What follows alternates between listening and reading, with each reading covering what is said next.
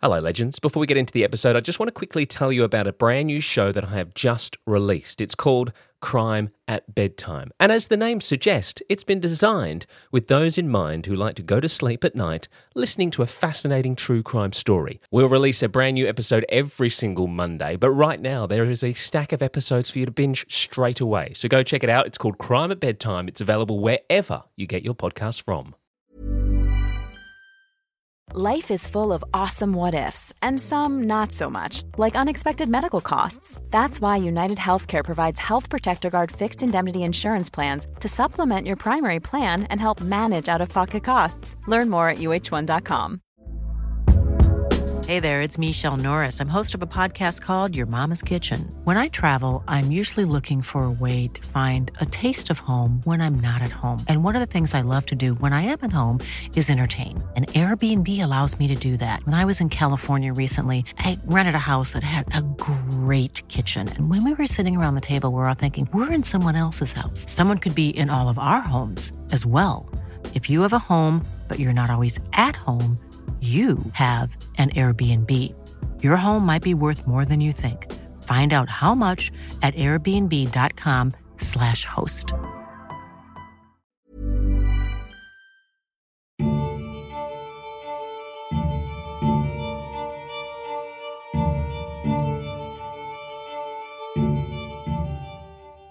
Hello, and welcome back to 1 Minute Remaining. My name is Jack Lawrence, the host and creator of this show.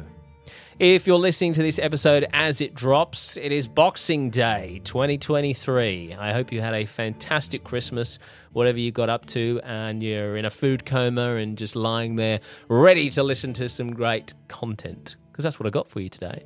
Now, it's not a usual Tuesday because, of course, on Tuesdays we drop new episodes of OMR, and next Tuesday we are going to do that. It's going to be a start of a brand new story for a brand new year. The story of Stephen Lawrence, who's been incarcerated for over 30 years for the murder of his father. It's a crime that he has always maintained he's innocent of. It's a fascinating story, which we are going to kickstart next week for your new year. So today, what I wanted to do as a little bit of a late Christmas gift for you is release a bonus episode as part of our subscription service. If you're a Patreon or an Apple subscriber, each month you'll get a bonus episode. And this is one of those episodes. It's a fascinating chat with a lady who was a prison officer for many years, but also the governor of one of the most notorious prisons in the United Kingdom. I hope you enjoy it.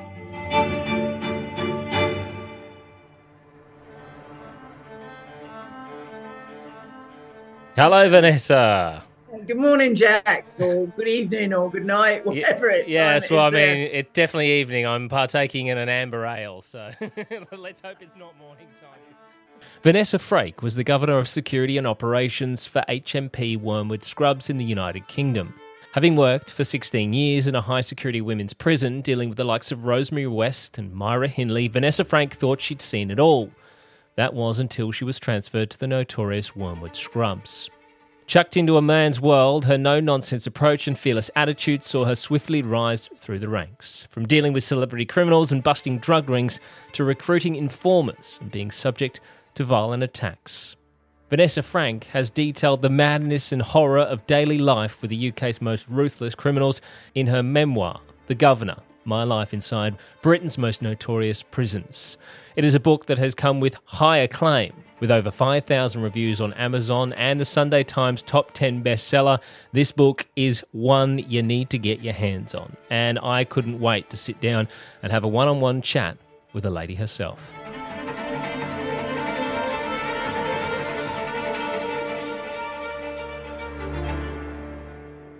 First of all, Vanessa, thank you so much for joining me. I am fascinated by your story. As I've said to you off air, I speak to the inmates. I've spoken to prison officers. We'll talk obviously about your extensive career, but you've worked your way all the way to the very top. But from, I don't want to say humble beginnings, but from milking cows to seeing a poster on a wall in a tube station, all of a sudden you end up in corrections. Like it's quite the jump. Yeah, I think so. But at the time, I was a bit lost. I think it's very, very difficult for young people, particularly these days, to suddenly decide at 18 what they want to do for the rest of their life. Yeah. And as it was, the bottom sort of fell out of milking cows. There wasn't sort of any place to go. I was never going to make enough money to have my own farm or anything like that. And I looked at something that I wanted as a career, and it just so happened that I saw the poster about the prison service on the tube. And at the same time that I applied for the prison service, I also applied for the Met Police. And when I was halfway through my training for the prison service, I was up at the training school in Rugby, which is up in Warwickshire. I got a letter from Hendon Police College saying, come and join us on this date. And by that time, I was kind of halfway through, and I thought, well, I'll just see where this goes, and the rest they say is history. Yep. So yeah, absolutely. that's how it kind of started. At the terror of your mother when you told her that you were planning on going into corrections, because it would be, because not only is this sort of, we're talking mid-80s when you decided on this, so no doubt a heavily male-dominated, and we'll talk about that because I have some interesting stories from especially from training, but a very male-dominated really industry. And not only that, you're going into prisons with dangerous people, so obviously Mum was very concerned. Yeah, my mum was. And, even now, I mean, she's 80 odd now, and she'll say, oh, I'm so pleased that you're out of that job now. So in one respect, she's very proud of me. I've got an MBE, I've written a book, blah, blah, blah, I do things like this. But on the other hand, she's like, oh, thank God she's out of that environment, mixing with all of those people. I've never wanted to conform. I've always been incredibly independent, and I'll do what I want to do, what I think is best for me. And that's been sort of the story right through my life. Obviously most people think of prisons and you do think danger, you think, criminals, you think violence, not generally a place most people would think about wanting to go. Did you have any, I know, you look at this poster and you think, oh, that might be a good career. Was there any part of you that went, oh, this could be a bit dangerous, No, not at all. I looked at it as if, from the point of view, it's at the bottom of the poster, it said, you too could make a difference. And I thought, well, yeah, maybe if I could make a difference to somebody's life, that would be a good thing. I didn't think about the danger. I think if you dwell too much on things like that, then you wouldn't do the job, and that job is not for you. I could easily walk out my house this morning and get run over by a bus. So, there's, like I said, there's good times and there's bad times, and you've got to learn to deal with it, and the best way that is best for you. No, I never thought I was. Somebody once asked me, "Were you ever scared?" Going into work, and I said, "Absolutely not." I said, because the first time that I was ever scared would have been the first time that I turned around and walked off. Yeah, absolutely. So no. So you go into training, and do you think they equipped you for what you were going to face in your career in that training? Absolutely not. No. Let's be blunt about this. They tell you, they try and give you sort of scenarios of somebody shouting at you in your face and how you deal with it, and they try and sort of teach you interpersonal skills. But I'm a firm believer you've either got interpersonal skills or you haven't. It's very difficult to learn that. Yeah, absolutely. And that's why some people are good prison officers and some people are bad prison officers, in my humble opinion. But no, I mean, I think, they didn't teach me about death. They didn't teach me about severe self-harm. And I don't mean just like a few little flicks on your wrist. I mean like, trying to pull your eyeballs out, slicing your leg wide open so you can get to the vein and rip the vein out, biting chunks out of your wrist down to the bone and spitting lumps of flesh out. Jesus. I'm talking seriously disturbed people. And also, and talking of disturbed, there's a lot of people in jail that shouldn't be in jail, those that have got mental health issues. And you get absolutely no training with how to deal those people with those people that have those issues. And it's a learning curve, but it's a very quick learning curve. Before we get out of the training, you speak of the right training back in the 80s, or where the men were sort of, the men's job, really, and the ladies sort of sat at the side and got the option to throw rubber bricks at the boys. I mean, again, not preparing you for violence, really, is it? Apart from unless you want to be the aggressor. Well, and hardly the aggressor throwing a few rubber bricks, yeah. At guys in full riot gear. It was didn't prepare you at all. When I joined the prison service in '86, women worked at women's jails and men worked at men's jails, and our uniform was like an A-line skirt that sort of stuck out like at arm's length, and so you had tights on, skirt, shirt, and rolling around with somebody who's fighting you on the floor with no real clue as to what you're doing, how to put people in holds, how to protect yourself. Nothing was given to us like that. And bearing in mind, I went to Holloway when I started, and Holloway was at that time the largest female jail in Western Europe. It held some of the most violent prisoners. Nobody taught us how to deal with that. And thankfully, somebody, they used to give the men staves, which is like a policeman's truncheon, wooden thing about so long. But they gave us cubitons, which was literally about that big. And he was supposed to be able to bend somebody's finger back with it to give them a bit of pain to stop them doing it. Absolutely. Well, you might as well give me a chocolate fire guard. Absolutely useless. These were all things that happened then. And finally somebody sort of turned around and said, okay, well, we see that, women need to do riot training. I mean, I went to riots. I went to riot at Bulwood Hall, Cookham Wood, female riots. And let me tell you, women can be equally, if not worse than men, in that sort of situation. And had absolutely no idea what you were doing at that time.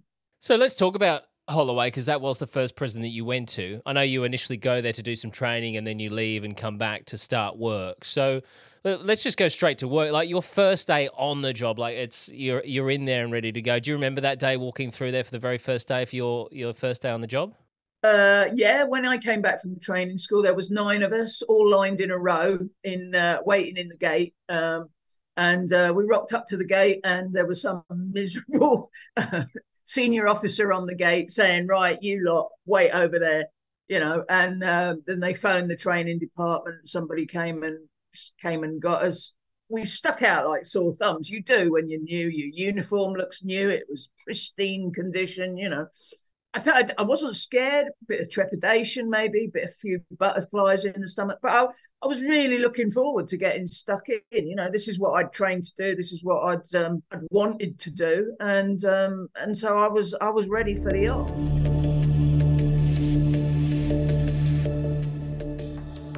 So Vanessa starts her career at HM Prison Holloway.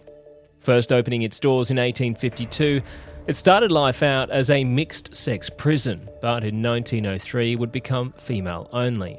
Most notably holding the Suffragettes, a women's activist organisation in the early 20th century fighting for women's rights to vote. They would break the law in pursuit of their aims, and many were imprisoned in Holloway and were treated as political prisoners. In protest, many women went on hunger strike and would be force-fed by the authorities. Holloway was also home to female members of the IRA, as well as some of Britain's most notorious female criminals, like serial killer Myra Hindley and convicted murderer Dina Thompson, commonly known as the Black Widow. Holloway Prison would close in 2016 and be sold by the government as the site for new housing. Old Victorian prisons in our cities that are not suitable for rehabilitating prisoners will be sold. Today, the transformation gets underway with the announcement that the Justice Secretary has just made. I can tell the House that Holloway Prison, the biggest women's jail in Western Europe, will close.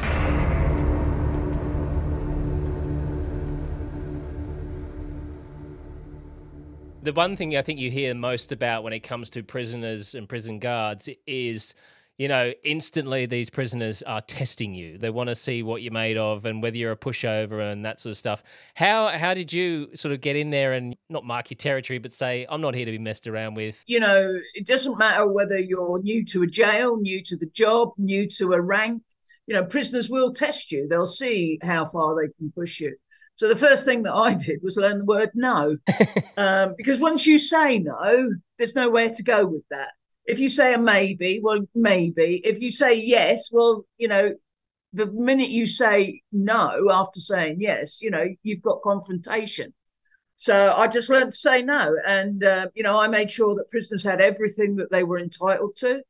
I made sure that I never lied to a prisoner. And if I didn't know something, I'd say, well, I'll go and find out.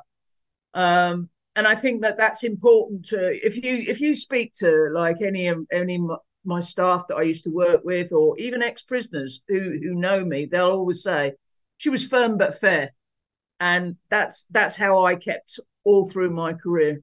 I do hear that a lot with the inmates that I talk to. Some of their, their favourite guards are ones who, and they say that, she's great, but don't mess with her, sort of thing. But prisoners know where they stand.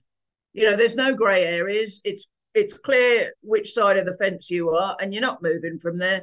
And that's what they like. And prisoners like routine. They like to know if they ask a question that it's going to be answered. They like to know if they're entitled to, a letter a week, that they're going to get a letter a week. That's what prisoners like, because when you're in that sort of enclosed place like a jail, routine is paramount. Routine is what gets you through it. And that's the same for prisoners and staff. I know I'm institutionalized. I still get on a bus and count how many people are on the top deck with me. I have lunch at 12 o'clock. Let me tell you, that is my life. That's what I've done for years and years and years. And, I dare say that there's prisoners who are now out who still wait at a door waiting for somebody to open it. And that is the long and the short of jail. Yeah, absolutely. There's a lot of routine for everyone involved in the prison service. If you're looking for plump lips that last, you need to know about Juvederm lip fillers. With Juvederm Volbella XC and Juvederm Ultra XC, your lip look, whether it's subtle or bold, can last up to 1 full year with optimal treatment and no additional maintenance. Find a licensed specialist and see if it's right for you at Juvederm.com today. That's JUVEDERM.com. Add fullness to lips in adults over 21 with Juvederm Volbella XC or Juvederm Ultra XC. Do not use if you have severe allergies or a history of severe allergic reactions, or if you're allergic to lidocaine or the proteins used in Juvederm. Tell your doctor if you have a history of scarring or taking medicines that decrease the body's immune response or that can prolong bleeding. Common side effects include injection site redness, swelling, pain, tenderness, firmness, lumps, bumps, bruising, discoloration, or itching. As with all fillers, there's a rare risk of unintentional injection into a blood vessel, which can cause vision abnormalities, blindness, stroke, temporary scabs, or scarring. For full, important safety information, visit Juvederm.com. A lot can happen in 3 years, like a chatbot may be your new best friend. But what won't change? Needing health insurance. United Healthcare Tri-Term Medical Plans, underwritten by Golden Rule Insurance Company, offer flexible, budget-friendly coverage that lasts nearly 3 years in some states. Learn more at UH1.com. Hey there, it's Michelle Norris. I'm host of a podcast called Your Mama's Kitchen. When I travel, I'm usually looking for a way to find a taste of home when I'm not at home. And one of the things I love to do when I am at home is entertain. And Airbnb allows me to do that. When I was in California recently, I rented a house that had a great kitchen. And when we were sitting around the table, we were all thinking, we're in someone else's house. Someone could be in all of our homes as well. If you have a home, but you're not always at home, you have an Airbnb. Your home might be worth more than you think. Find out how much at airbnb.com/host. You already briefly sort of touched on the self-harm and that sort of stuff. Because, look, this is the sad part of prison. I talked to a number of inmates who talk about cellmates who have committed suicide next to them. I mean, actually, one of the guys I talk to on a regular basis emailed me yesterday to say that, a guy next door to him in his cell sadly committed suicide overnight. You talk about this horrendous self-harm, not just, as you said, slight cuts on the arms, but really graphic stuff. It's traumatic. Yeah. It's a lot to deal with. You look at, people in any services, fireys, police officers, all deal with this trauma. And back in the day when, you started, there was no such thing as mental health and HR and all the rest of it. It was a case of you get on with it. Do you remember the first case where you were really like, wow, this is serious stuff that we're dealing with here? The first time I was on nights, actually, when a lot of self-harm sort of happens, unfortunately. And we had a lifer who'd murdered her boyfriend, and she'd attempted to murder his new girlfriend. It was her ex-boyfriend. And she was serving a life sentence. And we got a call one night when I was on nights that could they have some staff because this prisoner had cut up, slashed her wrists. Not in a dangerous way, but enough that there was a lot of blood around. And I'm the first to hold my hand up. I'm not particularly good around blood, particularly my own. But myself and another officer went to the wing that she was on, and we opened the cell. The nursing staff were like downstairs, and so we took her out of the cell. Said, "Come on, let's go and get you stitched up." Went downstairs. And she'd had like a towel over her wrist, and she took this towel off, and like this claret just started sort of like gushing out, and I was like, oh god. And the nurse like got a chair out, and this prisoner went to sit down. She went, "Oh, it's not for you. It's for Miss Frake here. She doesn't like the sight of blood." That was the first time, and I don't mean disrespect. No, to that of course not, or anything, but. Sometimes, it's the old hangman's humour with, nurses, police, fire brigade. Totally. My brother's an ex-copper, and he's got the darkest sense of humour because that's how they got through it. It was that and drinking. Totally agree with that. And I think, I lived in prison quarters because at that time, when you joined the job in London, you got a quarter because property was so expensive and your wages were so shit. But so that you got into this little triangle where you got work at the top, then you got like the prison club on the piss, and then you got like your quarter. So you sort of just went around in this little triangle from one to the other. And I think over the years, all the things you see that a lot of people don't see in a lifetime, you sort of compartmentalize and you put them away. And somebody say to you, "You're all right, Jack," and Jack will go, "Yeah, no problem, I'm sorted." Because that's what you were expected to say. Yeah, just get on with it. People didn't really want you to turn around and say, "Well, actually, no, I'm not all right." So at that time there was no, aftercare for staff. There was no occupational therapy, no counselling, anything like that. You were just expected to get on with it and move on to the next thing.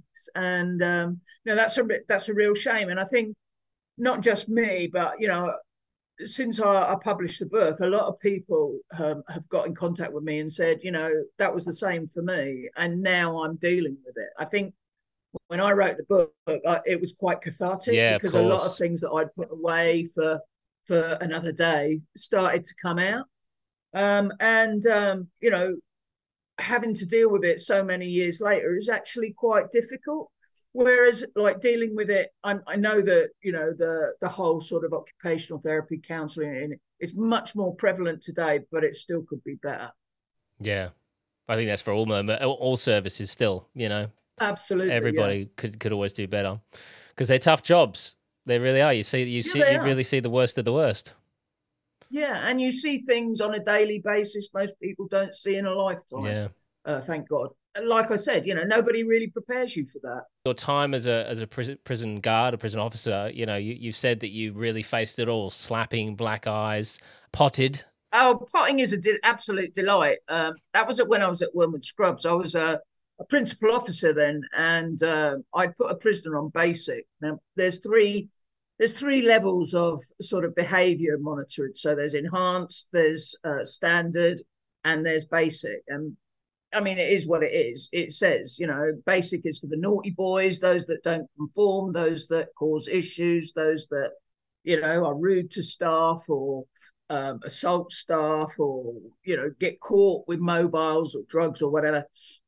enhanced is those that conform to the regime. They're, and I use inverted commas, trusted prisoners. They've got good jobs. They don't cause any issues. They address their offending behaviour, etc., etc. I put this prisoner on basic. He didn't like it. He went to his cell and kicked off, and he weren't happy. Anyways, basic basically meant that his whole regime was curtailed, so he had no TV.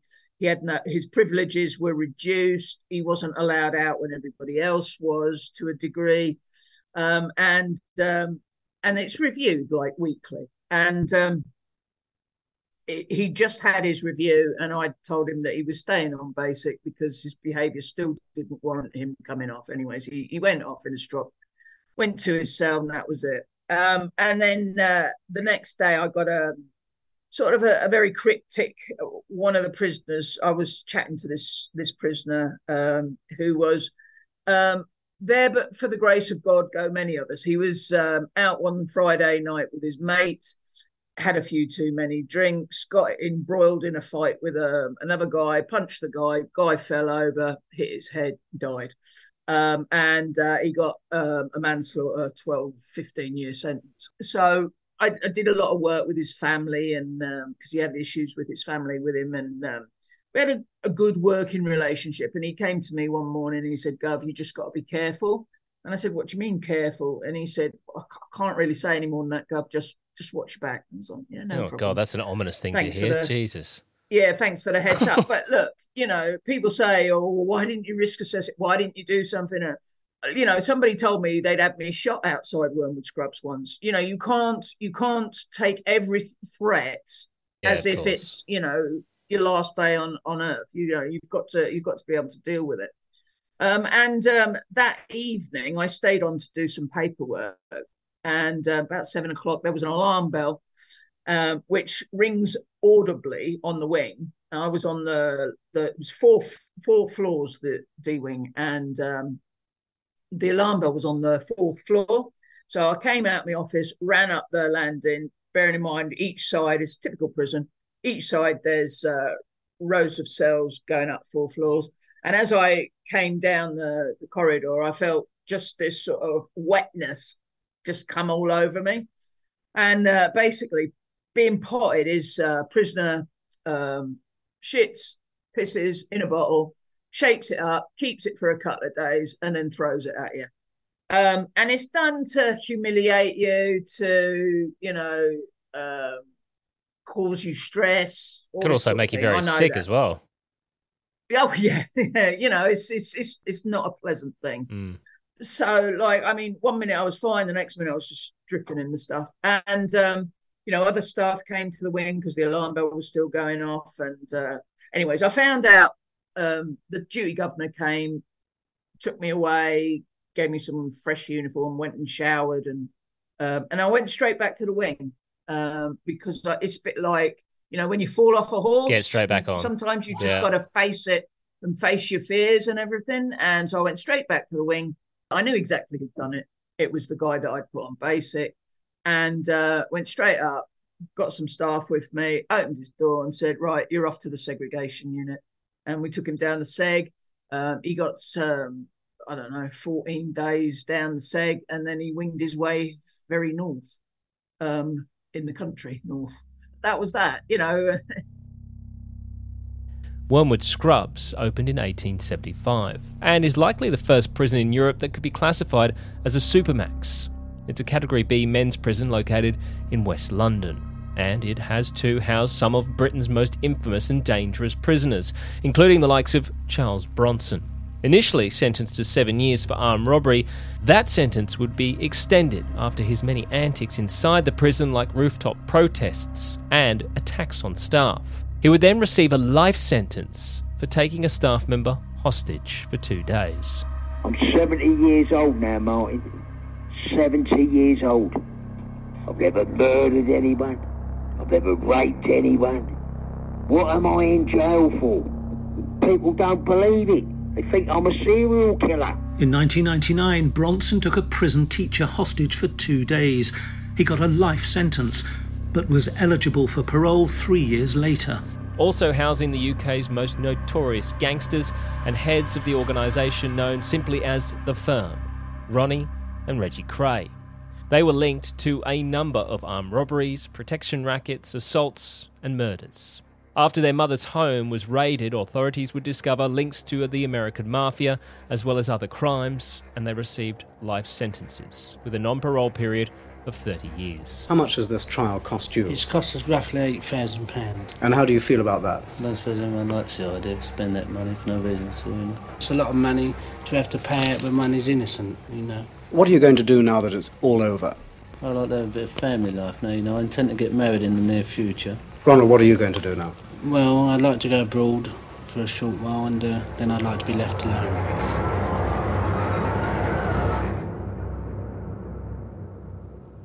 What was that like going from a female prison to, for those who don't know, I mean, Wormwood Scrubs is quite is a well-known prison in the United Kingdom. I think everyone's heard of it.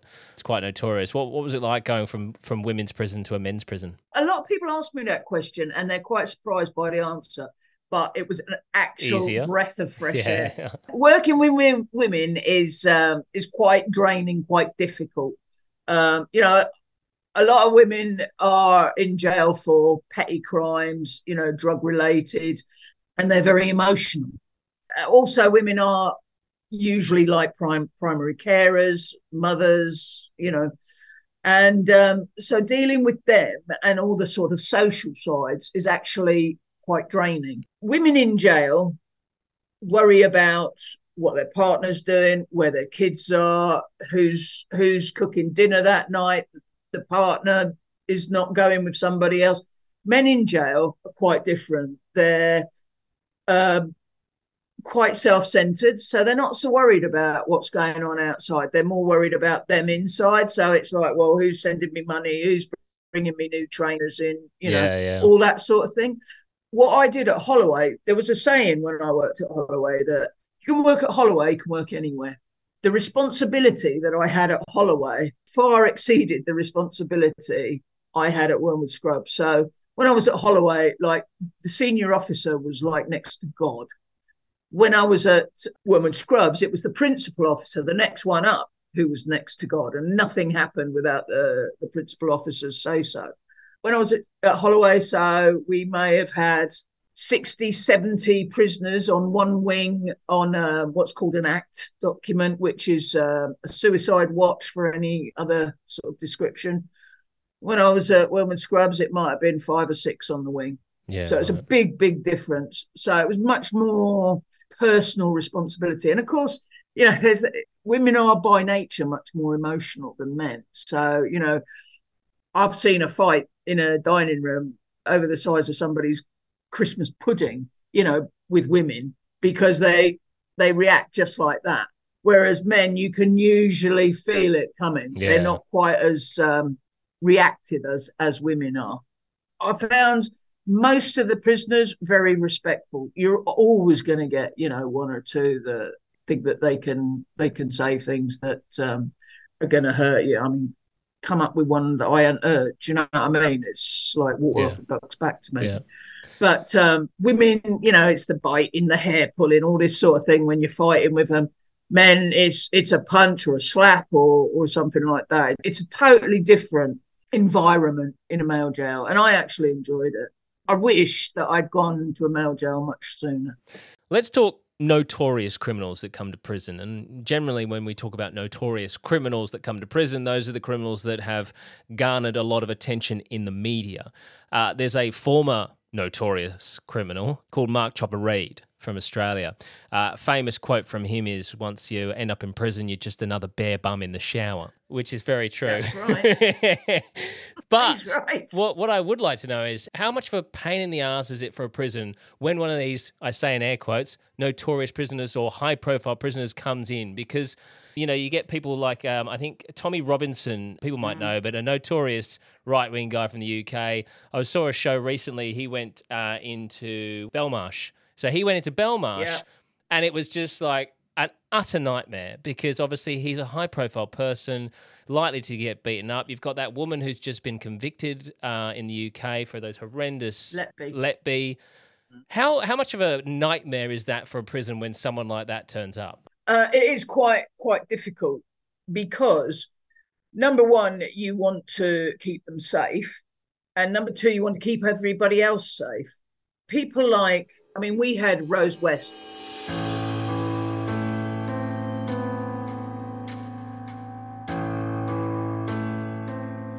Rosemary Pauline West, who collaborated with her husband Fred West in the torture and murder of at least 9 young women between 1973 and 1987.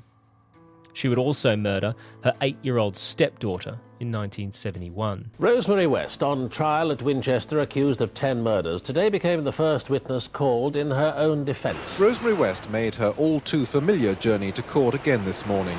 But today, for the first time, she was to speak directly to the jury. She was convicted of 10 murders in 1995 and remains in prison today, aged 69. Her husband, Fred West, would commit suicide in prison while awaiting trial. And Vanessa was, in fact, in attendance when she would be given the news of the death of Fred, and says she showed absolutely no emotion and gave no reaction to the news at all. Good evening. Rosemary West is tonight starting a prison sentence that will almost certainly last for the rest of her life. The jury at Winchester Crown Court found her guilty on 7 more counts of murder today, to add to the 3 guilty verdicts yesterday.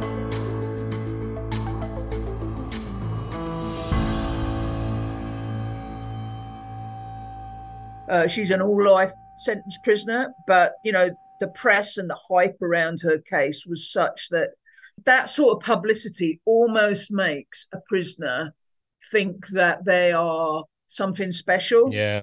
When actually they're not, because to me, who has to work with them, to other staff, you know, they're like your chap said, you know, they're another bum in the shower.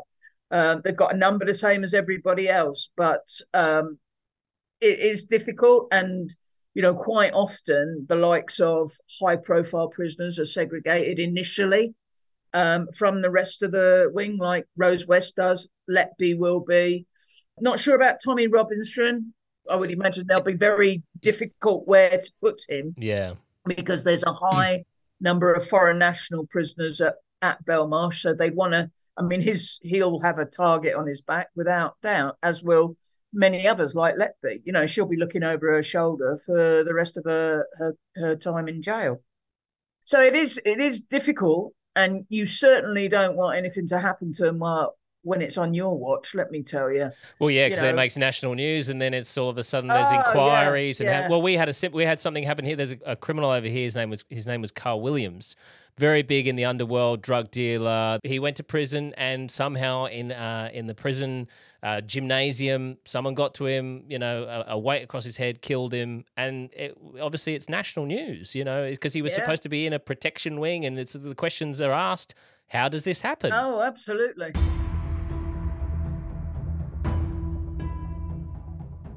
The trial of a man accused of murdering gangland boss Carl Williams continues. Matthew Charles Johnson told Victoria's Supreme Court he has no regrets about killing Carl Williams in April 2010.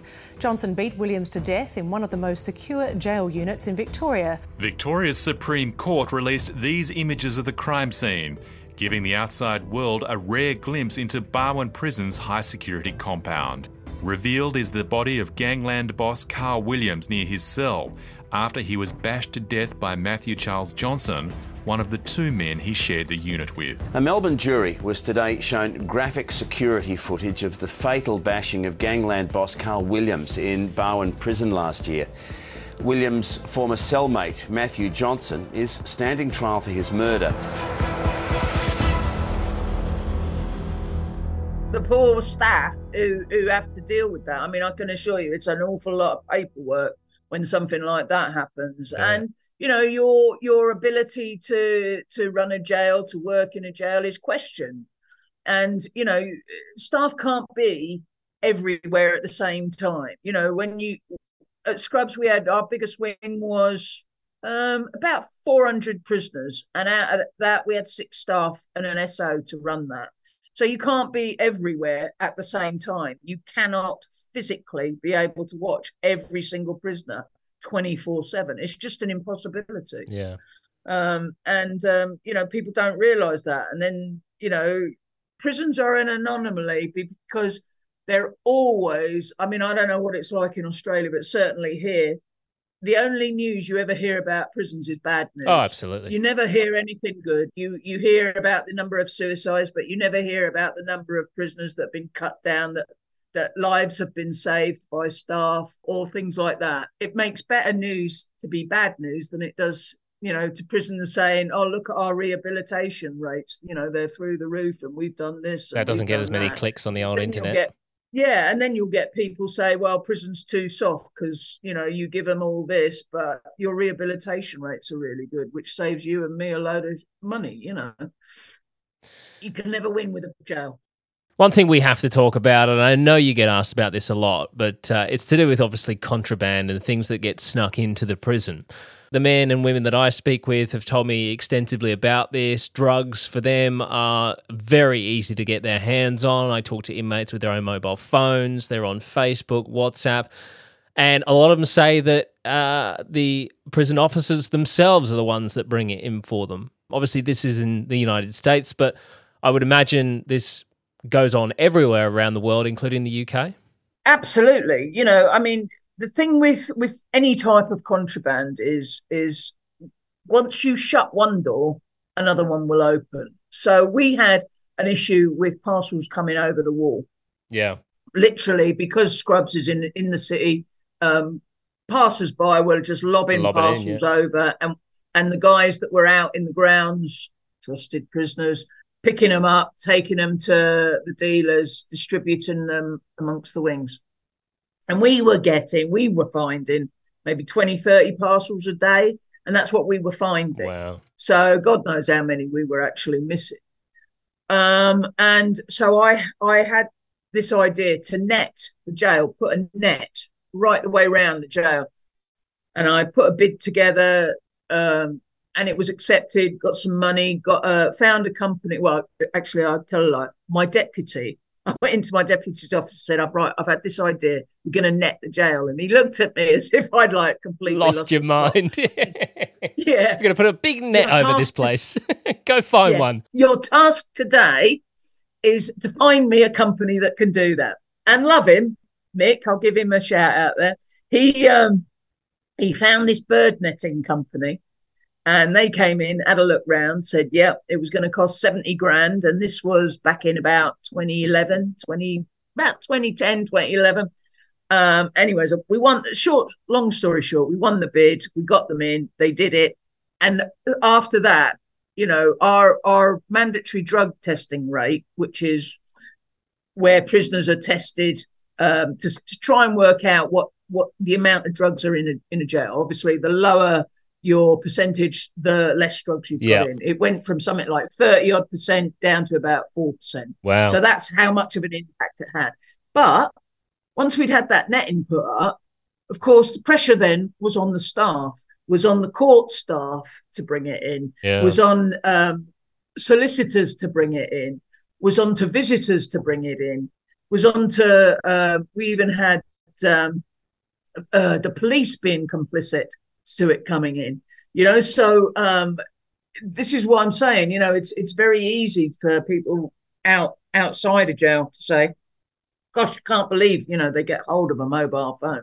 But the problem with prisons is investment, that there's not enough money to tackle the absolute flow of technology that comes into all around contraband. Like now, jails have got problems with drones. Yeah, drones flying over, Yeah, drones flying over and bringing them in. But, this is something that was a constant battle, completely constant battle. We caught one member of staff bringing drugs in, and she got 7 years in jail. You can do so much, but at the end of the day, they've got to be lucky every time they walk in with stuff.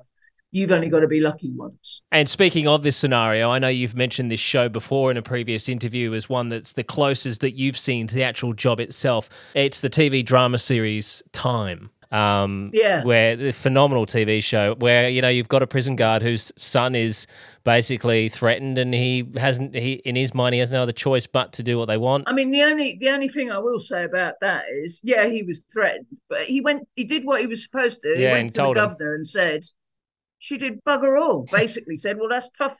You know, that wouldn't happen in real life. Yeah. I mean, I would have done so much more there and helped him, but he would never have been in real life.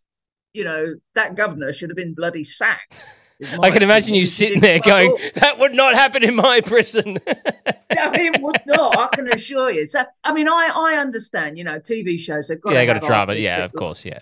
You know, otherwise, trust me, it would be boring as anything. Yeah. You know, one of my favourite jail programs is Wentworth. I love isn't Wentworth. it great? I love it. Dude. So much drama. It's insane. Honestly, can you imagine working in that environment and having that much drama and murder and you're nothing. I hope you're nothing like the governor in Wentworth. No, absolutely not. One thing I do want to ask you about, because obviously I speak to a lot of inmates who say they're innocent of the crimes they were committed of, and you know there is this big joke around. It's like there's no guilty people in prison. Did you ever come across anyone in your time, you know, working corrections that said they were innocent and you believe them? I had plenty that came across and said they were innocent. Listen, mine is not to judge. That wasn't my job. So, you know, I used to take it on face value. If I had a pound or an Australian dollar for every time somebody told me that they were innocent, you know, I'd be a multi-billionaire probably. Yeah. But whether they were innocent or not was immaterial to me. You know, they were there and I was there to look after them. So I really, you know, I think you have to draw a line as to how involved you get with prisoners, because of course, that can be a very sticky path. And let's finish it on a hell of a question, which is, you know, probably a podcast in itself. Does prison work? Oh, I love that question. Because I have strong opinions on this one. Yeah, I think, well, that's the thing, you see. Prison does invoke strong opinions from every part of society. Personally speaking, in this country, no, prison doesn't work. We lock up, in the UK, we lock up the most prisoners in Western Europe. We have the worst reoffending rates. Yeah. There's very little investment. We have a lot of old Victorian prisons that are no longer fit for purpose. And as I said, you know, don't keep up with technology. Are they decent and humane? Well, some of them are rat infested, you know, crumbling buildings, or, you know, you can just imagine it.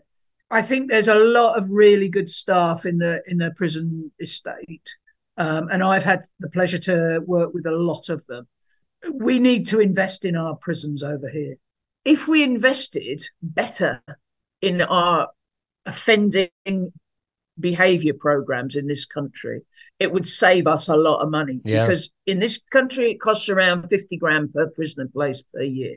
We're at the moment, we're in the news because we're full. The prisons are full. We're locking up around 88,000. You know, we've got jails in this country that were built for 930 men that are holding 1,600 men. How you can run a regime and reduce reoffending rates with that sort of overcrowding is beyond belief. I don't understand how anybody thinks that that's possible. But the biggest thing in our prisons in this country is politics. And it's not a vote winner to say, let's spend some money on prisons. Yeah. Let's concentrate on reducing reoffending. Oh, no. What's a vote winner in this country is let's lock up as many prisoners as we possibly can. We'll be the party. It'll be tough on crime. Absolutely. Not thinking, and God bless Joe Public, they don't think that every prisoner who's nicked a bottle of whiskey from the supermarket, who's suddenly got a 3-month sentence, loses his home, probably loses his relationship, certainly will lose his job for 2 minutes of madness. Why can't he work in the community and pay that bottle of whiskey back and clear up round, in his area where he's offended? These short sentences where people lose everything for first time non-violent crimes are a complete waste of time.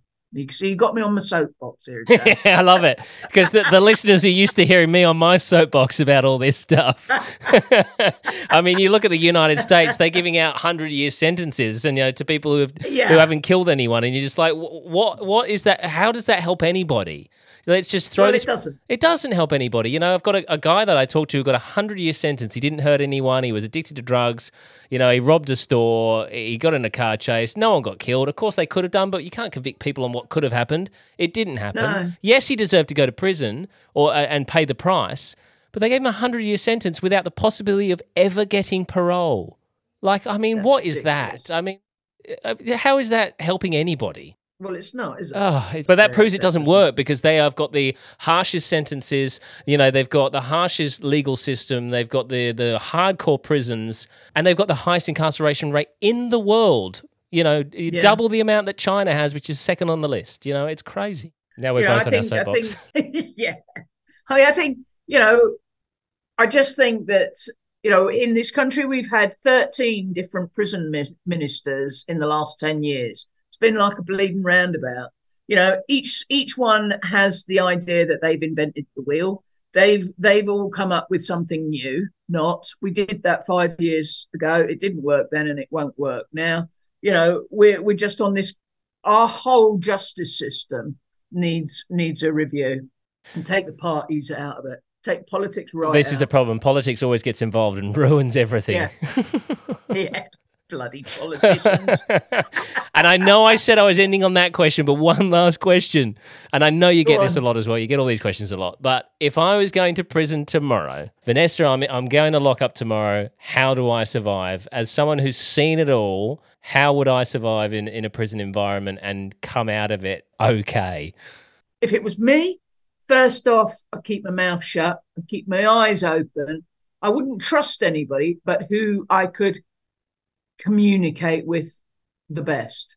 People often ask me, what would you be like in jail? And I always say, I'd be the best behaved prisoner going.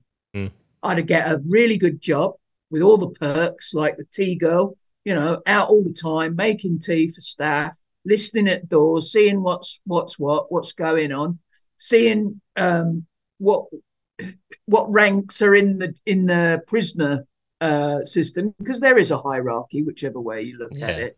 And I think that then I'd probably be up to all sorts. But I think, initially you'd go on to the first night centre, and you'd probably, hopefully, be met by first night centre staff who are very compassionate and who realise that first time people, prisoners in prison for the first time, are often in shock. It's a big shock to suddenly be incarcerated, and that is the punishment. Whatever people say, whatever people want to say about, throwing them in a cell and locking away the key, the actual punishment is the denial of liberty. Freedom, yeah. And people should remember that. Well, look, I honestly could talk to you for another few hours, but what I am going to do tonight is I'm going to put my earbuds in and listen to The Governor, My Life Inside Britain's Most Notorious Prisons. I love an audiobook, so thank you for making sure there was an audio version. And, of course, the book is available as well. Over 5,000 reviews on Amazon, which is just absolutely phenomenal. If that doesn't say that this is a fantastic book, nothing will. So, congratulations on the success of the book and obviously on what has been a very successful career. And thank you so much indeed for your time. Pleasure, Jack. Thanks for inviting me and having me along. You have 1 minute remaining. Once again, big thank you to Vanessa for sitting down with me to chat about her career. In a very short snippet of that amazing career, as we've already stated, she dealt with some very interesting prisoners, Rosemary West, Myra Hindley, and many, many others. And all of this is detailed in her book, which you can get your hands on right now, The Governor, My Life Inside Britain's Most Notorious Prisons, the link to which is in the show notes of this episode.